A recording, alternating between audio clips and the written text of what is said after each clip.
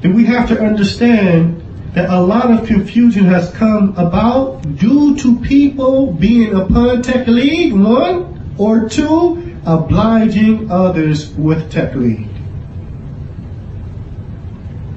Now, I'm not the type of person that's going to leave it to you to figure out. That time is past. That time is over. Hoping that people figure out what's going on and who's doing what, that's over. So we're going to give an explicit example of how one is obliging a multitude of people to blind follow their statement. I'm pretty sure that everybody was aware of when Abu Muhammad al-Maghribee warned against Abu Abdis Salaam al-Juyaanee. Everybody's familiar with that, correct? No. No. Abu Muhammad al-Maghribee, in his warning against Abu Abdis Salaam, he hurled some vicious accusations at the brother. From what he mentioned, and the clip is still on the internet, even after Sheikh Rabi gave the advice for that, for all of that to be taken down. Now picture that. You have some people claiming that people are not accepting the advice of Sheikh Rabi, but in a private gathering when rectification was sought, Sheikh Rabi advised all those warnings to be taken down, and yet it's still on the internet. I was able to find it to just briefly jot down what he said. Imagine that. From the things that the accusations that he hurled against our brother was, he's arrogant and doesn't accept advice. Another accusation, he caused a lot of fitna and a lot of problems. Another accusation, he's not fit for da'wah. Another accusation, he caused problems in Jersey, he caused problems in many places, he caused problems in Durham, he caused problems at Masjid Tawheed, he caused problems in North Palm Beach, Florida. Another accusation, he's majhul. The ulama don't know him. And one of the most vicious of them all, people like him are the reason for all the problems. People like Juyaanee. All the problems amongst the ranks of the Salafiyyah that we find happening here in Philadelphia and in other places is people like him that are the cause to all of the problems. Ikhwatul Islam, ya ibadallah, these are accusations that a person has to present proof for. Especially when looking at the fact that they're being hurled at a person who is unknown for any of that. Some of the brothers in New Jersey informed me that when Abu Muhammad al-Maghribee made the statement, it caused somewhat of an uproar amongst the people that heard it. So one of the brothers went to Maghribee and questioned him about this. Why do you say these things about Juyaanee? Because one of the things that he said, his conclusion, why he was saying all this, he said, as I guess advice to the people, don't listen to him, don't deal with him. Now he's warning against another Salafi. So a brother goes to him and asks, what is your proof for these accusations you've levied upon this brother?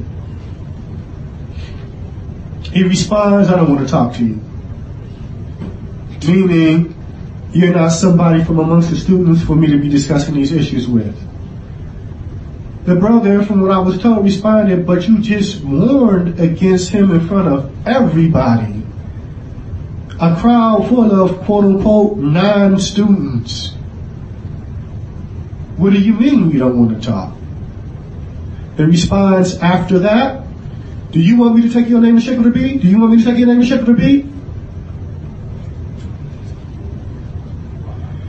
This is a classic example of a person that was obliging others to blind follow his statement.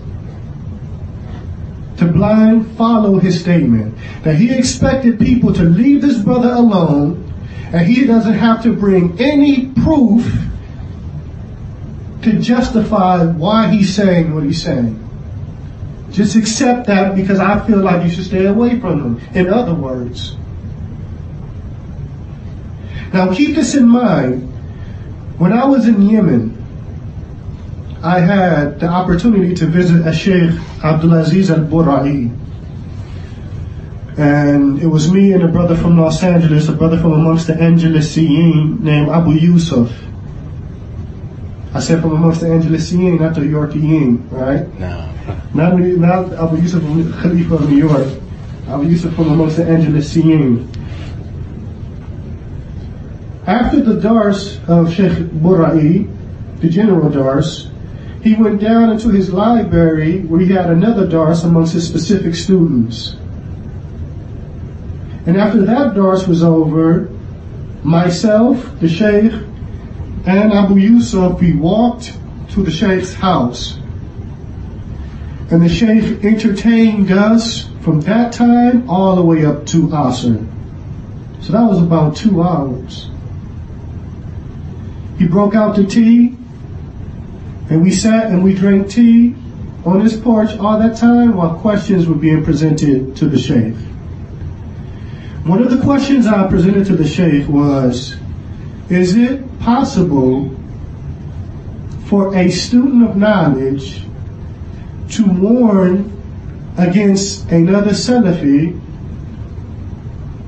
without being preceded by the ulama? And this is years before this whole Maghribee doing what he did.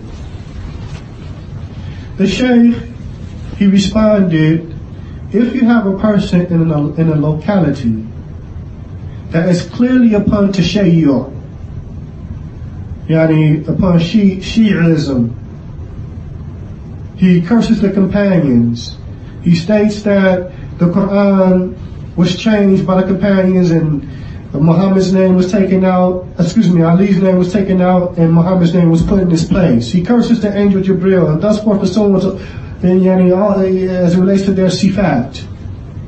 If you have a person like this teaching in the area, that may be unknown to the scholars have never warned against him, but he's clearly upon this way.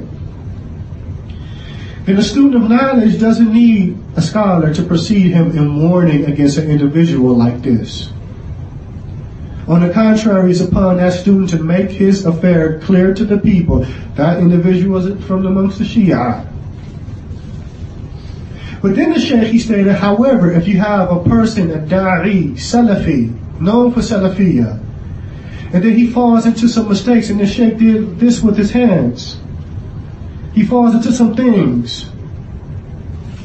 He said, you would need the statement of a scholar to precede you before warning against a person of this nature. You would have to have that. Why? Because now that means that the scholar looked into the situation, analyzed the situation based off the text of the Quran and the Sunnah and the principles derived therefrom, and concluded that this individual should be warned against. Now keep in mind, the question was warned against, not make tabdir, because there's a difference between tahdir and tabdir. So now the question would be, we all know from that which transpired that there was no known scholar that warned against Juyaanee before Maghribee did his thing. And Maghribee never presented any proof for the claims that he made against this brother. But he expected people to follow him. This is an example of obliging others with taqleed to his statement. Because it was a statement without the awareness of his proof. And when we look at the outcome of that fitna, the meeting with Sheikh Rabi, and that which was accomplished from that meeting, then we come to realize that what they had was one big fat nothing burger. They had nothing tangible. For this reason, Sheikh Rabi said, you all are Salafi and the shaitan has come between you all. Return back to how you were before this. This is an indication to show that their warning was unjustified. It was unjustified.